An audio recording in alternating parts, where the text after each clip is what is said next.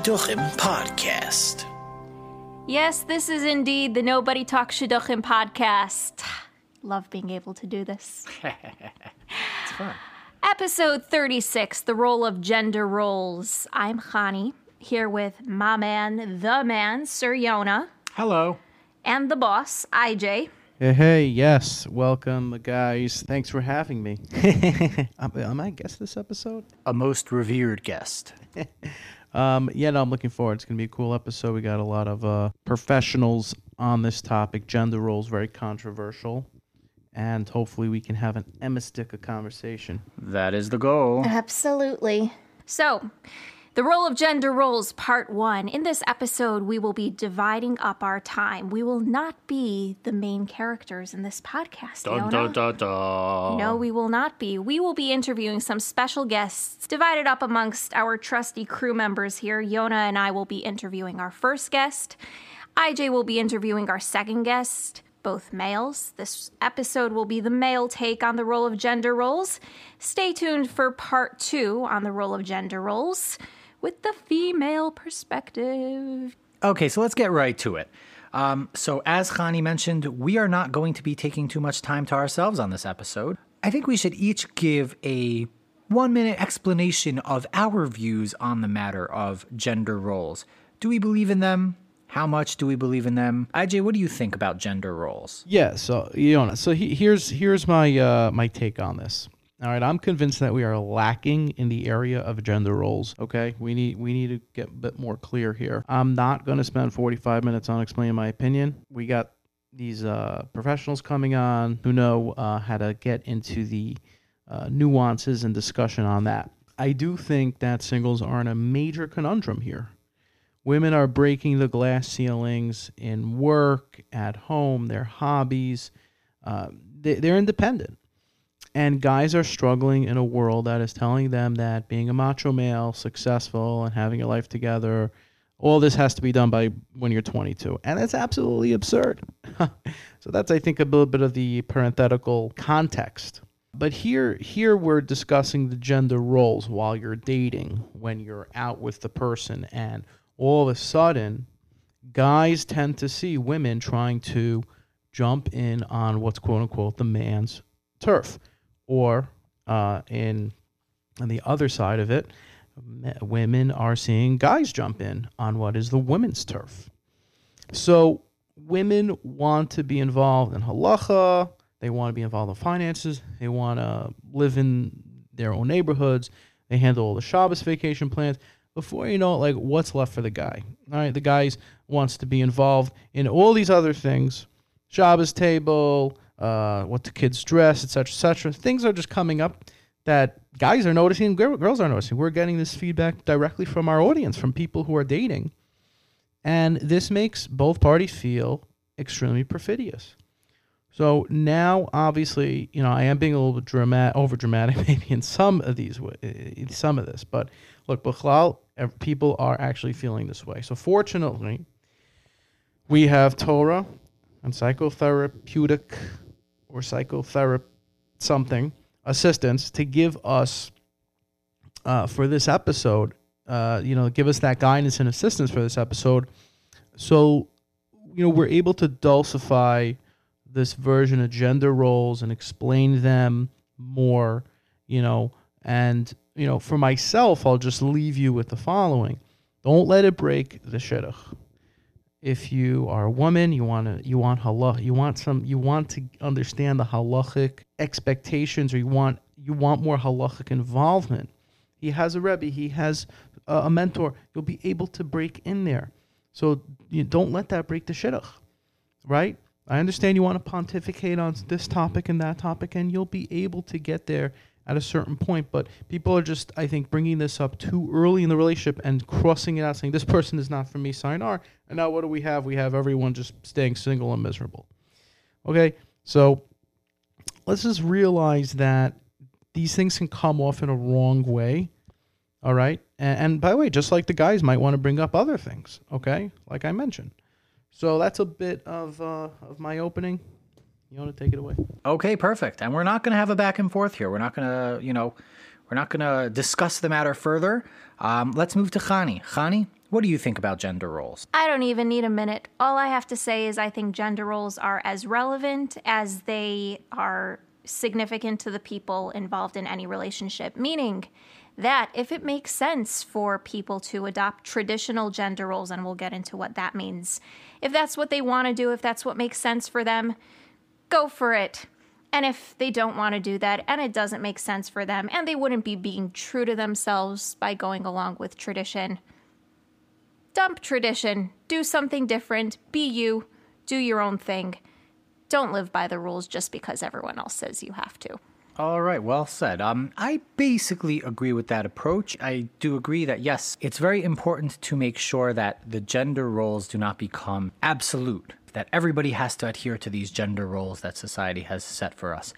That being said, I do think that, first of all, there is a natural element to gender roles. I think that men and women are, in general, or in gender role, inclined towards different things. There are exceptions, of course. I think there are male traits and female traits. We'll get into that. But I think that everybody, for the most part, there will be a division between the men and the women. And I don't think that we should be specifically looking to throw away the gender roles. The attitude should be you do what's right for your family, for yourself. And if you happen to fit into the gender norms, own it, embrace it. If you don't happen to fit into the gender norms, well, ain't nothing wrong with that. That's perfectly fine. Everyone's got their own individual traits, and you just got to own who you are. But as I said, this episode is not about any of us. This is about our guests. So we're going to move on to our very first guest after this short break.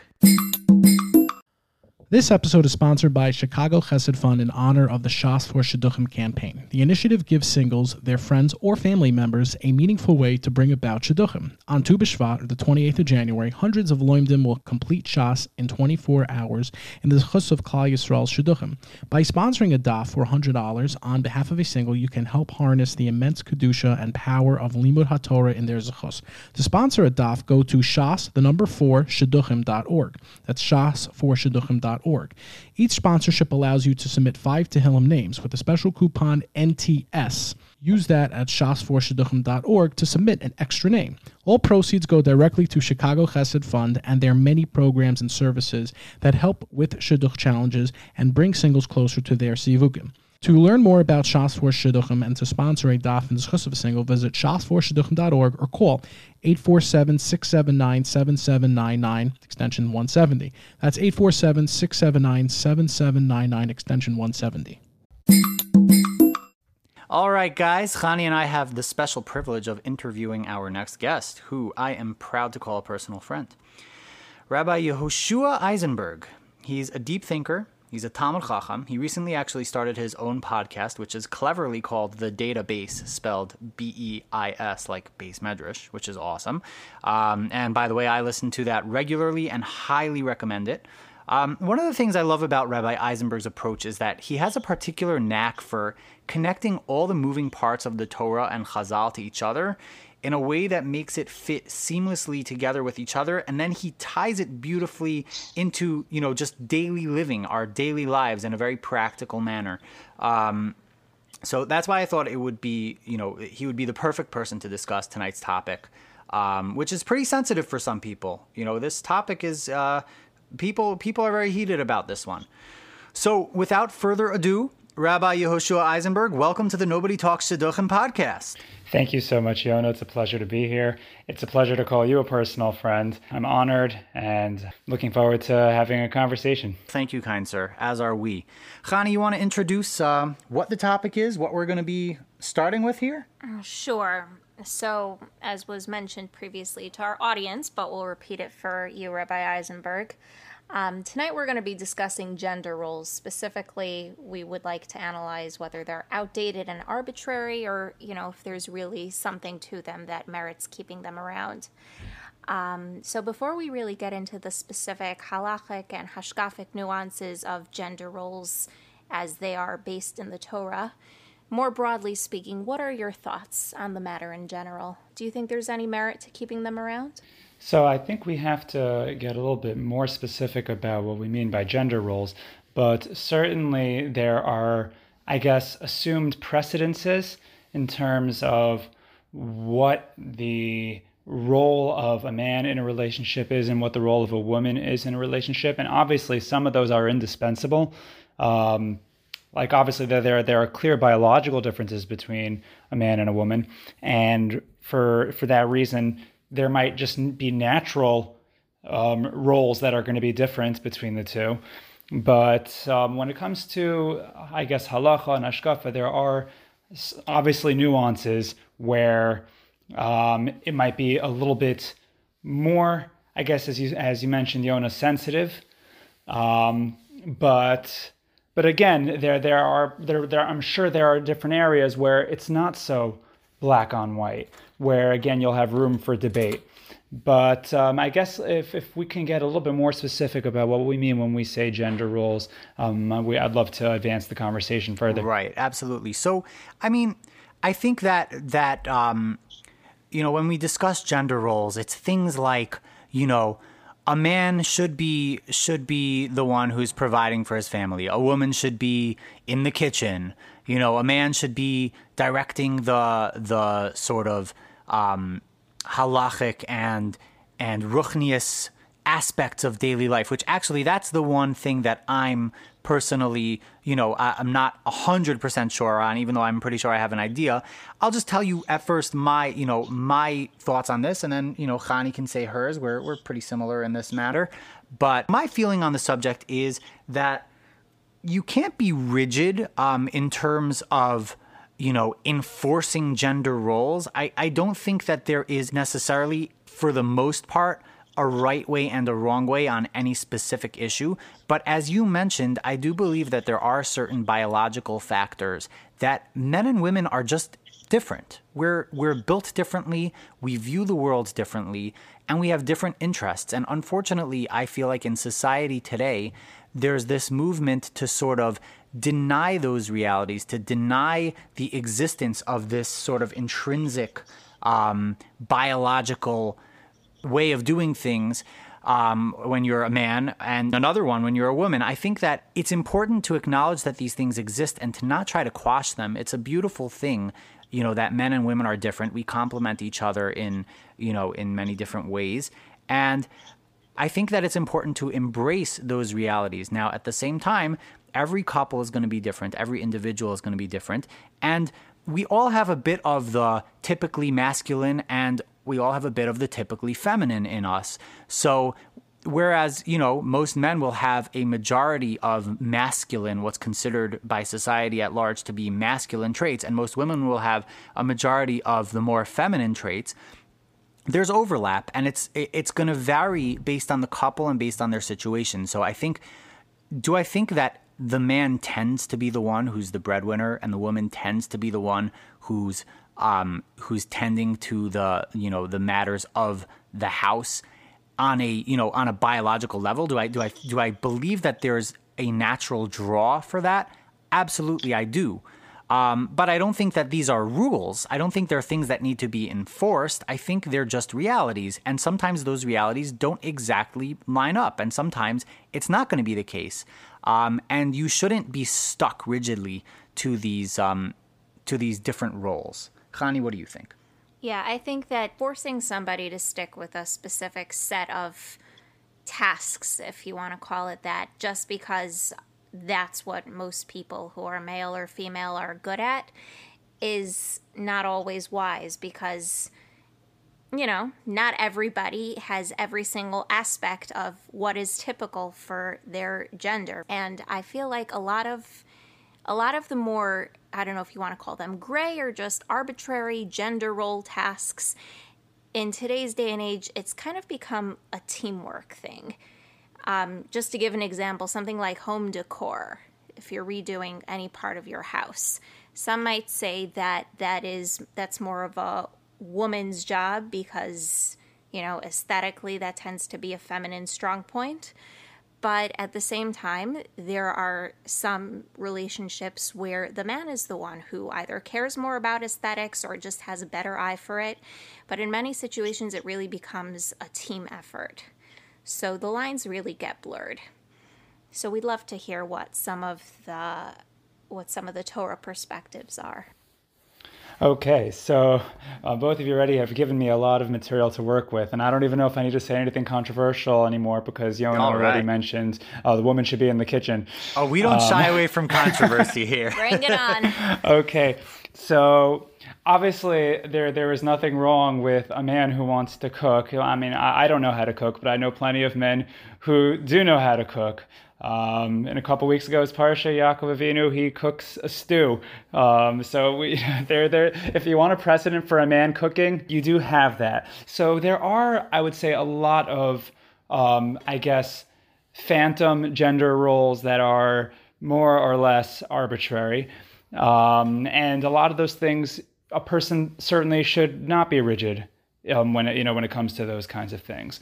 But again, there are obvious differences between men and women, and I do think that in the world we are in now, the lines do tend to be blurred where they should not. Right, so I would say that it works both ways. I think there are people who tend to be rigid in areas where they absolutely should not be, and then there are people who are blurring the lines and almost switching roles where the roles should absolutely not be switched. So I think you have a little bit of both. Now, in terms of some of the other things that were mentioned, like the woman's role being, in terms of making the home, right? So we do have a basis for this, just in Chazal's vernacular. So, for example, the Aramaic word for a woman or for a wife, really, is bitziu, which it's related to the word bias. It's related to the word home. Oh wow, fascinating.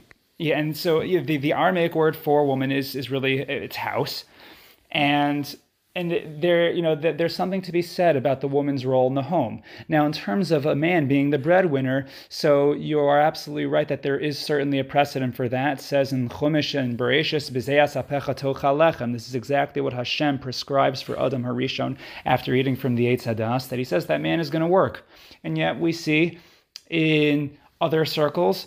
It's very frequent that a woman will be the breadwinner, and the man will have an almost solely ruchniistic approach to the marriage, where he's learning, or his parnassa, if he's in chinuch, or if he's in kollel. So it's his parnassa is really on the side. So and I think that's a perfect example of. For different couples, different things work, and there are certain areas where it's really not worth it to be so rigid. I actually recall that on one of my rabbinic training courses that I took over the past few years. So one of the speakers, I don't want to divulge his name, but I'll say that he happens to be very tightly right wing, and he. There was a Q&A session, and one of the questions that came to him, for this class of young rabbis was if a rabbi was going to be offered a position in a shul that absolutely is bent on having a woman as the shul president. And this really right-wing rabbi, Agudas Yisrael, in wing, he said, you choose your battles. And that, in other words, it's not that there isn't what to be said about, let's say, a woman in that kind of a role in the spiritual world, but again, choose your battles. Maybe this is not one of the battles where it's actually worth that much of the fight. So I just bring that example in just to see that construct of, is it the best ideal? Not necessarily, but I wouldn't, throw away a shul offer job necessarily on that basis alone. Right. So what would you say, when we're venturing into that topic, on the topic of women, leading spiritual sort of positions or taking those kinds of leadership roles, whether it's in the shul or in the house or in the community. What is the Torah perspective on that? What is Chazal's perspective on that? What should our approach be to those sorts of things?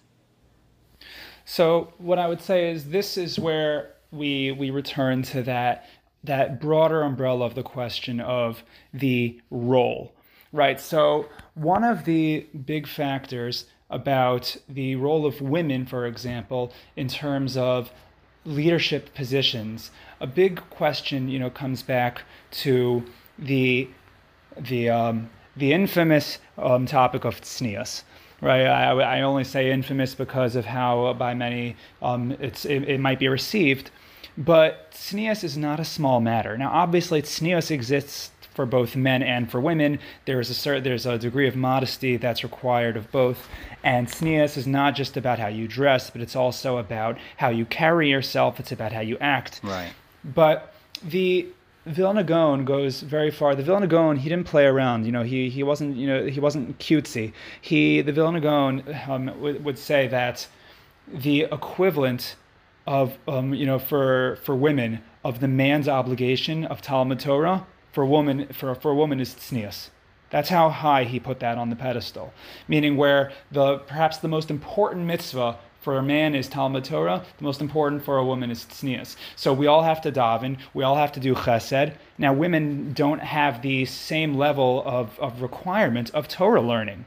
So in that vein, says the Vilna Gaon, where I put Torah for a man, I put tznius for a woman, which is very telling about the role of women, again, from that hashkafic perspective. Now, I would say that there are certain there's certain areas where it's it's close to pretty black on white in terms of what should be done in a certain situation. So, for example, I think in general, a woman should be given opportunities if she wants to daven, if she wants to go to shul, and even if she wants to learn. There's nothing wrong with a woman who wants to learn Torah.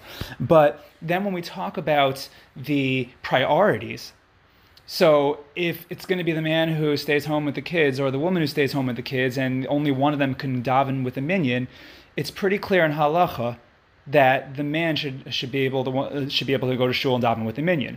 And this is not because of it's not because we have a disparaging view chas v'shalom of woman, but it's because a woman has a particular role in the home. And the man's level of obligation in other areas is even greater.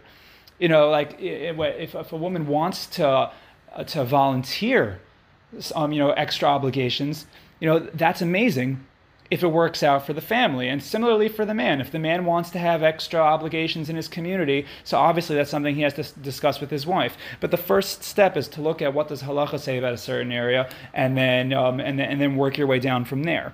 So in terms of a woman in a leadership role, so again, I would say certainly, what I was taught in terms of choosing your battles. But what's the ideal? So anything that puts a woman front and center naturally is compromising of that top value of the woman, which is tznius, and so that's something that absolutely has to be considered.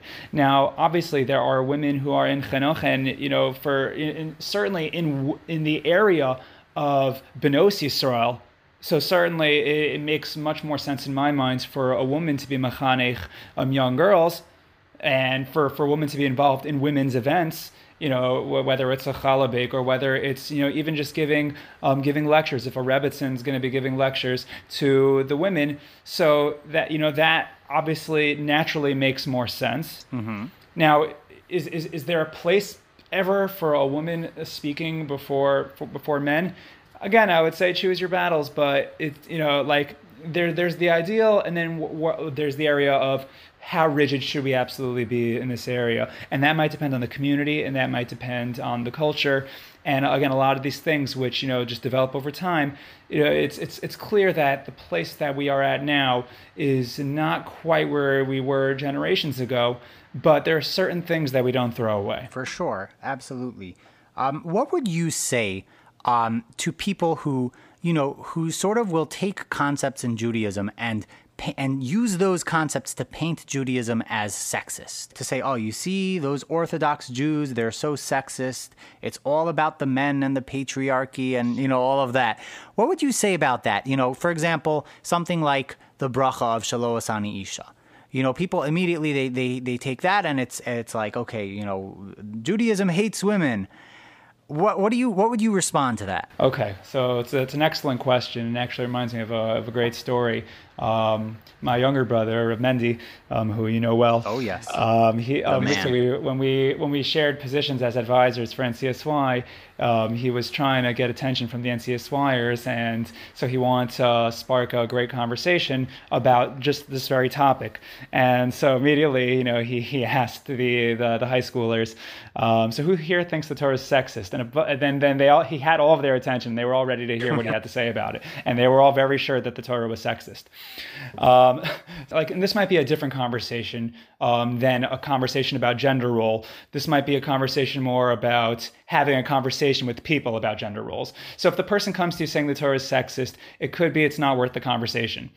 But if the person comes to you and they're asking, like, I really am trying to understand these precedences in the Torah, I'm trying to understand the let's say the Haredi society, or I'm trying to understand Orthodox norms, and how can I look at it and assume that it's not sexist?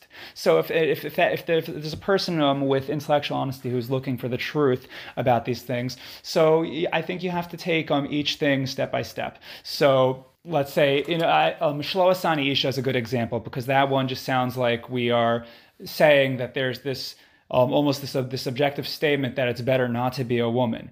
Right, and we put this next to not being a goy, and we put this next to not being an eved, right? So in the brachos that we say in the morning, and the classic answer that's given, some people think of it as apologetic, but it's really the pashut pshat explanation of those brachos, is that it has to do with hierarchy in terms of mitzvah obligations. So we prefer to have more mitzvos in general, and there's something, that's just one of those things that women don't have as many mitzvos, and that could be seen as an advantage, that could be seen as a disadvantage, and you could take it for what you want.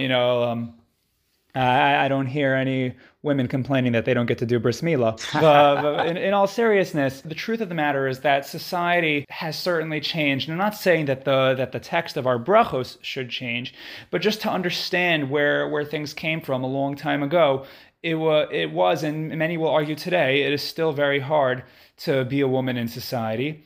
And there is something for men to be thankful for. If you want to call this male privilege, I'm sure a lot of people today would like that term. And there, to a certain degree, it exists. And it certainly, I think it existed more back then than it does now. That it's harder. You're safer to be a man in society. But certainly, if you look at it in conjunction with the other brachos, in terms of Shelo Asani Goy, which many people would say is also not politically correct. What's wrong with being a non-Jew?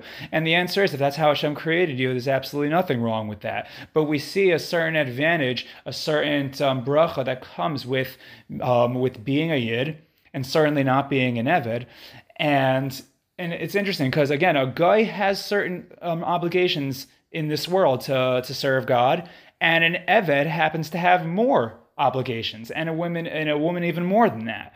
But what it comes down to is, I think that the big question of, is the Torah sexist? I think this is a question that's often asked when we look at many mitzvos that men get to do and that women don't get to do. And a lot of it comes back down to this question of just what was the role that Hashem had in mind when he created women. And so, very famously, women are not obligated in a mitzvah seishes man grama. And there's a lot of, hashkafa behind that.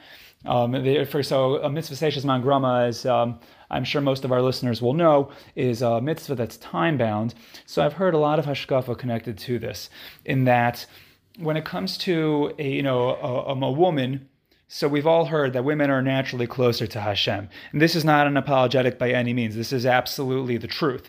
Women have a natural, closer, I guess, spiritual energy to God. Their spirituality shines much brighter. And what's interesting about it is that connecting to tznius, connecting to the certain innocence that Yiddishkeit wants of a woman.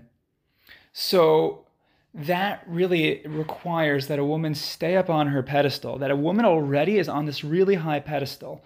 Now, for a man, the biggest obligation for a man is character refinement, constantly growing and adding on to, to make himself into a better person. Now, obviously, this is something that a woman has to do too. But right, this is something that I think you alluded to earlier, Yona, that there are certain masculine features that, even women can relate to, and vice versa, feminine that men can relate to. So both men and women have to work on character refinements. But for man, the real spiritual battle is the climb up. Whereas for a woman, the spiritual battle is you're already up there, do not fall. And for this reason, hashkafically, time is really the greatest enemy of woman. Because the longer she spends in this world, the more she has that challenge of stay up there. Whereas for men, the more time, the better. The more time I have to climb up, I can constantly get better. So for a woman, she's already on that pedestal. So mitzvah seishes man grama, we don't preoccupy her with things that are going to take her time. We try to leave her to the other responsibilities that she has to do in terms of setting the tone and being that beacon for man, to be the Ezer Kenegdo for man, to be the one who inspires man. Wow, that's beautiful. I actually related to the Shelo Asani Isha, so there's the flip side. There's what women say, which is Shasani Kirtono, and I've heard that, described as thanking Hashem for creating me according to his will, which I've heard something along the lines of, you've created me already in a closer state to perfection than you created the man. You've created me already as someone who is aligned with your will in a way that men are not. And I think that ties into what you were just saying beautifully. I appreciate it, and I think this is important because, again, people are very sensitive about this issue, and people have to recognize the Torah's value. And so just from a halachic standpoint, my Rebbe Rav Yonatan Sachs, he's very prolific, and he has in a couple of his Sfarim actually he quotes the Klei Chemda, who talks about just the difference between fatherhood and motherhood in terms of determining who's a firstborn. And so he says that when it comes to the nachala, right, the spiritual inheritance and the physical inheritance, so that follows fatherhood. And says fatherhood, the firstborn is determined not at the time of birth, but at the time of conception, at the time of Yetzirah. And that happens when the man literally, he gives over to the woman, and the woman it conceives. But when it comes to the spiritual identity, the kedusha of Bechor, so that follows motherhood. So, for example, the mitzvah of Pidyon Haben, that follows when the child is born. Motherhood starts at birth. Fatherhood starts at conception. Motherhood starts at birth. And the idea of kedushas Yisrael, that comes from the mother. Right, you're determined if you're a Jew if you're born from the woman, whereas all the other inheritance, all the things, for example, many people wonder why it is that when it comes to halacha, right, what's the halacha, the minhag of the family? Usually it follows the man. So again, so the way that I've heard it put very beautifully, the Rav would quote the pasuk of Shema b'ni musar avicha v'al titosh torasi mecha. So musar avicha, that refers to the hard halachic aspects. In fact, I think there's a relationship between the word musar and mesora. Mesora follows the father, right? The father has the Rebbe. The father goes to the Rebbe to get his eitzah. So the father obviously leads the Torah discussion in the house. Then what's torasi mecha? Torasi mecha represents that finer ambiance, that tone that is set, that Shabbos table, the midos of the family. That tone is set by the mother, right? There were times where Avraham and Yitzchak, for example, they were the one they would pass down the Mesorah from generation to generation, but often their wives had a bina yisera, an intuition that they knew better, and Hashem said, actually listen to them. So the point is that it's not just it's not a matter of men versus women in terms of one better than the other. But you need the Musar Avicha and the Torasi Mecha. You need them both. And there's something that each one contributes to that marriage. And it would be tragic for us, as Yona said, to blur the lines between the two in areas where we absolutely need those roles intact. But otherwise, again, I would say where it is arbitrary, then definitely don't be rigid. So, Rabbi, where can our listeners find you to hear more pearls of wisdom on a weekly basis? So it's very simple on jewishpodcasts.org and really all the major platforms for listening to podcasts, whether it's Spotify, iTunes. You could find me on The Data Base with Rav Yeshua Eisenberg. So that's The Data and then Base, as Yona put so nicely. Base is BEIS. And you can reach out to me at thedatabase@gmail.com if you wanna discuss the matter further. But anyway, I thank you so much for giving me the opportunity to share some thoughts on this matter. Rabbi Eisenberg, always a pleasure. This was fascinating. As always, I'm not surprised, but for those of our listeners who have never heard you before, I'm sure this will not be the last time they hear you. Thank you so much for joining the Nobody Talks Shidduchim podcast, and wishing you a wonderful, wonderful night. Thank you. Hey, this is Yona from the Nobody Talks Shidduchim podcast. Did you like our new jingle? Well, thank you. I wrote and sang it, but my vision would never have been realized without my talented buddy, Hillel Kapnick. At Uptop Recording Studios in Muncie, Hillel takes your musical dreams and transforms them into reality. I can personally attest to his talent and general awesomeness. Hillel is available for song production, musical arrangements, vocal recording, mixing, mastering, and more. He's also a DJ and a one-man band, so no matter what your musical needs are, Hillel is your man. For more information, check out his website at hillelcaps.com. That's HILLELKAPS.com. And follow him on Facebook and Instagram. All right, now let's move over to a very special interview between our very own founder and ruler, IJ, and a special guest. IJ, who do we have the pleasure of hearing from today? Coach Benson, who is here, a life coach, right? Yeah. Shidduch coach, other things. Yeah. You are still in Shidduchim, yes? Correct. We got someone who's in the trenches with us here. That's how we do it. So it's important for both parties, as I said before, when they're dating, to understand, their roles, being very unpolitically correct here. You have the men working and the women at home. Obviously, that's not how it is today. Okay. We have women who are working, have careers. We have men who are home taking care of the kids. And beyond that is a real dynamic integration between both parties to run the household together, run chores together, halacha, all these aspects of building a bias. And what we have now is very different times. While that is old times, it's good to stick to old times as well. This is very important. Do not let the modern day get to you. Torah never changed. Torah values don't change. The Torah never changes.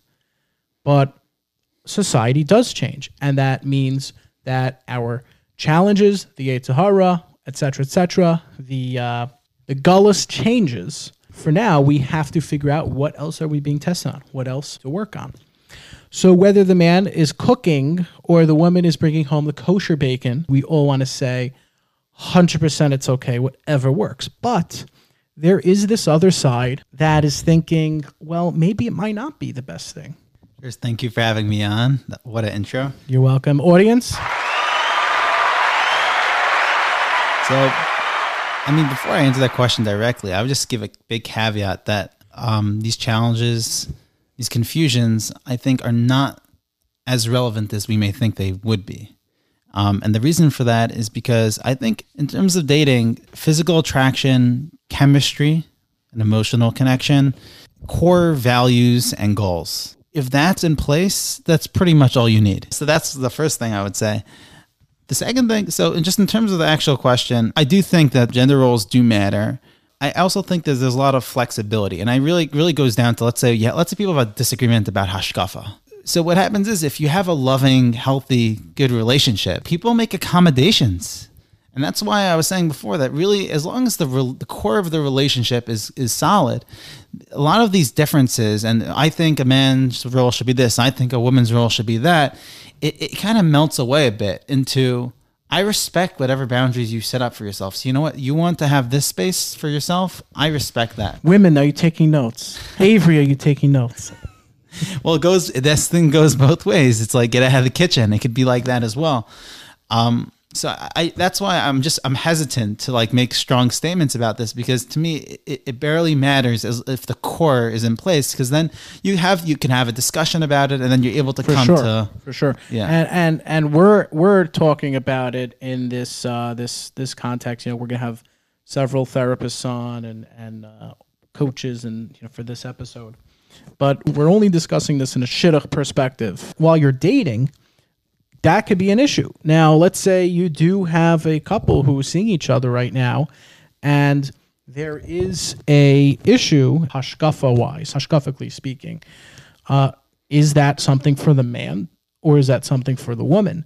There are women today who want a major say and involvement in that. Now, that is an amazing thing, but practically speaking, the man needs to be the man.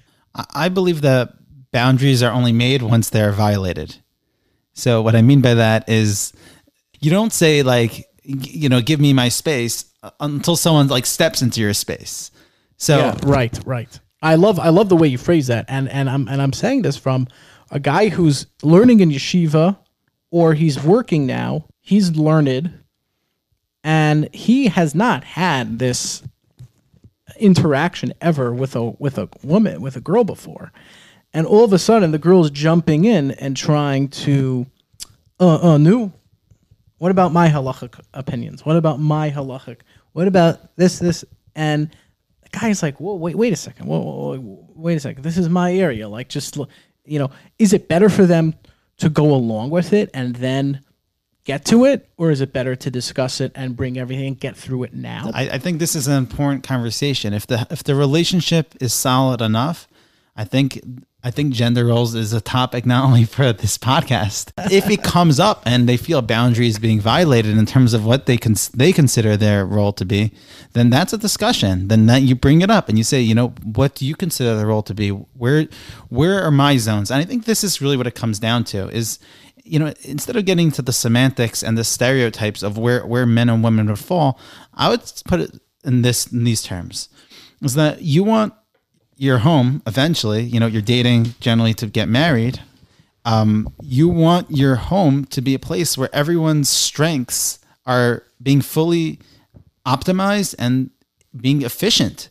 So forget about men versus women, but if the guy in the relationship is very strong and powerful, it makes sense that he should be the one to be more of like the physical protector of the home. That makes sense. If the woman is more adept at multitasking and, nuance and emotional connections, if she has that power that is more than the man in those areas, and it makes sense to have tasks that correspond to that. So to me, it's not about getting like men are this and women are that. As I think it really depends on each individual where the strengths lie. Yes. So the strength is really based on the individual. So once you locate and identify each person's strengths, don't worry about how society wants. If the guy is really good at cooking, I don't see the problem with the guy cooking. But then there has to be something where there's a balance of spheres of dominance, meaning there are specific areas that I see that you need to compensate and give. There needs to be some type of balance that the two people in the relationship each feel they have areas where they are the go-to for this area. And as long as they each have that, I think there can be some crossing over if that is a strength. Having said that, I do think it also matters where it's coming from. If it's coming from a place where, we could all be the same and etc., I don't think that's good. I think you should be loyal to your strengths. If the energy is coming from a place of deficit and instability and insecurity, first address the insecurities and then we could have the conversation. But if it's coming from a position of strength and it is a real strength of yours, then I personally don't see the problem as long as that conversation is had and then there is a balance of spheres of dominance within the relationship. I really like what you said right there. Those spheres of balance, and I think that's a very awakening thought right there. It has literally nothing to do with the gender roles, okay? It's nothing, he's the man, he does this, the woman does that, she does that. And it's nothing to do with that. You're building a relationship, and you're both coming in with, 50% and 50%. Or as I joke on this podcast many times, 100%, 100%. Or as the single guys expect, 10% and she does 90%. But anyway, wait, let's get a laugh there. Okay, no one was laughing. but that's a phenomenal point right there. Very eye-opening. But with that said, in a relationship, especially in shidduchim, you have a general code that you're going by, okay? And that is that the guy has to feel like He's fulfilling a lot of those male roles, and the woman is going to be coming in and bringing in those roles. People have a real issue with taking a step back and letting that party do their thing.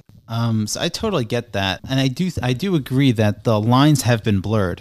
I think purposefully so, not by the individual, but by certain cultural forces, that they're looking to see that on a broad scale that gender doesn't matter, roles don't matter, and that's not true. And if that's the place where the person is coming from, then honestly I don't even think that's someone. I mean, unless you're the same way, then you're meant for each other.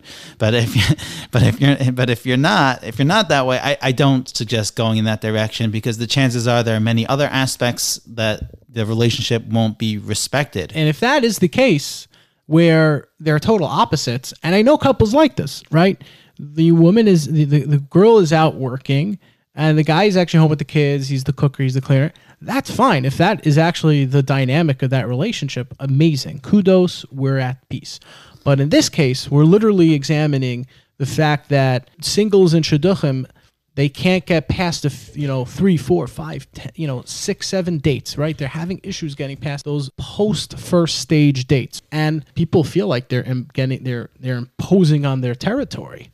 They're imposing on the territory. Okay, so how's the Shabbos table going to look? Well, what Shabbos tablecloth are you looking? All of a sudden, you're questioning as a guy. That's the wrong thing, because that's her aspect of it. But yet, our goals have to align. Our lives have to align. And where is alignment? Alignment. Where's the common ground? Where do you kind of cave in on some? Again, once the relationship is secure and solid and it's healthy and it's working and there's chemistry, everything can be negotiated to a place where we could, I'm good at this, you're good at that. And even if it doesn't fit perfectly into the exact gender role stereotypes, that's fine. The one thing I'd want to just come back to that you mentioned before was when they start like going into the territory, like the, let's say 3rd, 4th date, and she's like, and the girl's like leveling the guy with halacha stuff. Like, oh, did you know this and that?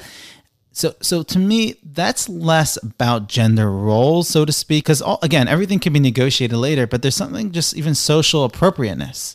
I think so. I think it's not even like all these things could be worked out and talked about. But I have to know the halachas of my husband. Right. So that's not right. So that if it's coming from that place where it's like, I need to know, I need to tell you, I need to make sure, or I don't trust you, which is a big thing. I don't trust you to know the halacha, or I don't think you're taking the halacha seriously enough. If it's coming from that place, again, that's stay away. And I would point out two aspects with that response that you're getting. The first thing is that, like you just mentioned, trust factor. Now, you do have to trust that person. That's important. And then the second aspect of it is try to understand that this guy has not been questioned or might not have been questioned like that in the past. He's not ready to open up and discuss all his halachic understanding, what he's machmir with, what he's not machmir with. You, as a girl, should be looking for a husband, how his midos are. Is he kind to you?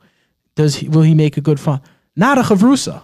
Now, again, with that said, I will say that there doesn't mean to compromise on your values here. Not at all. But give it a chance, because the rest will come through. And that's the most important thing. I think some confusion here can be rooted in that many people who have, let's say, did not grow up with this high level of kavod Torah, kavod of Rabbanim, and specific, I would say, more right-wing views, that now they've embraced them, and I think there's a certain rejection of like the other side, or how they were raised, or something of that sort.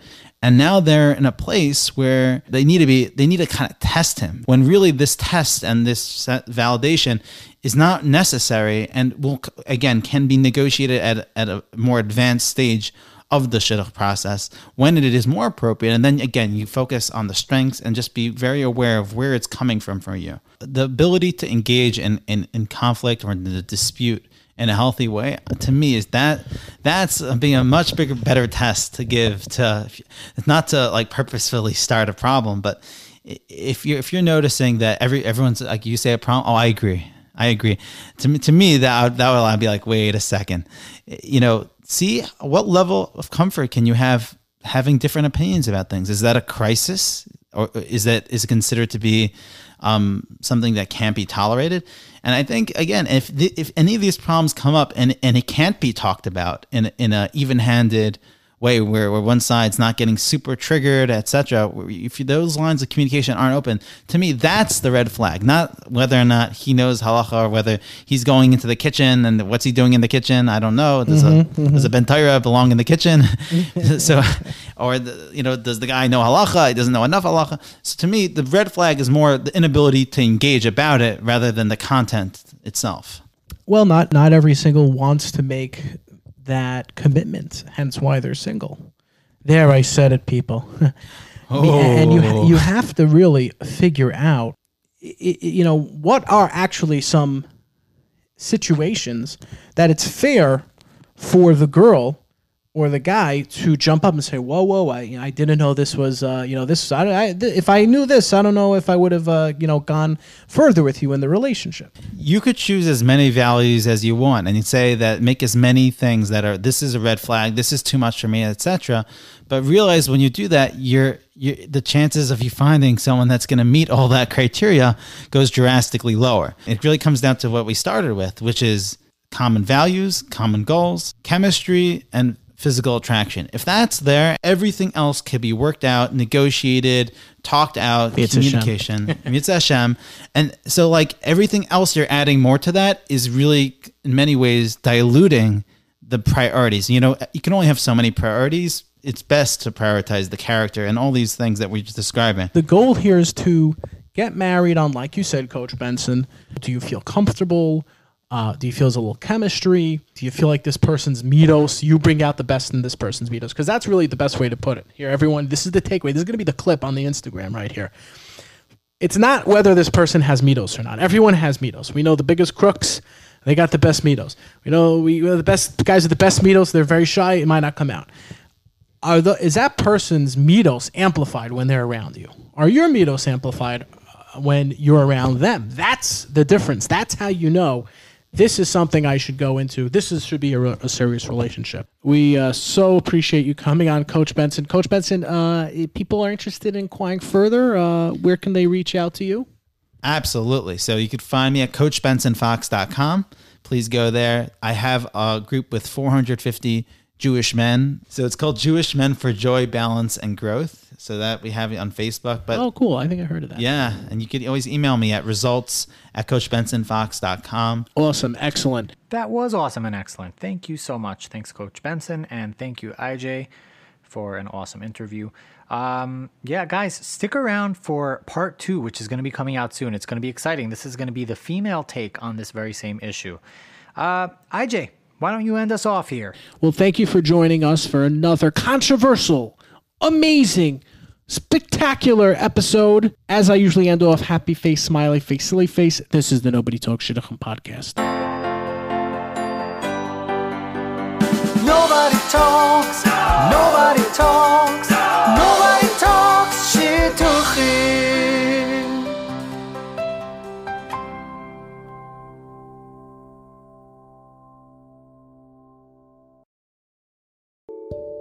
Alchi's Media Network.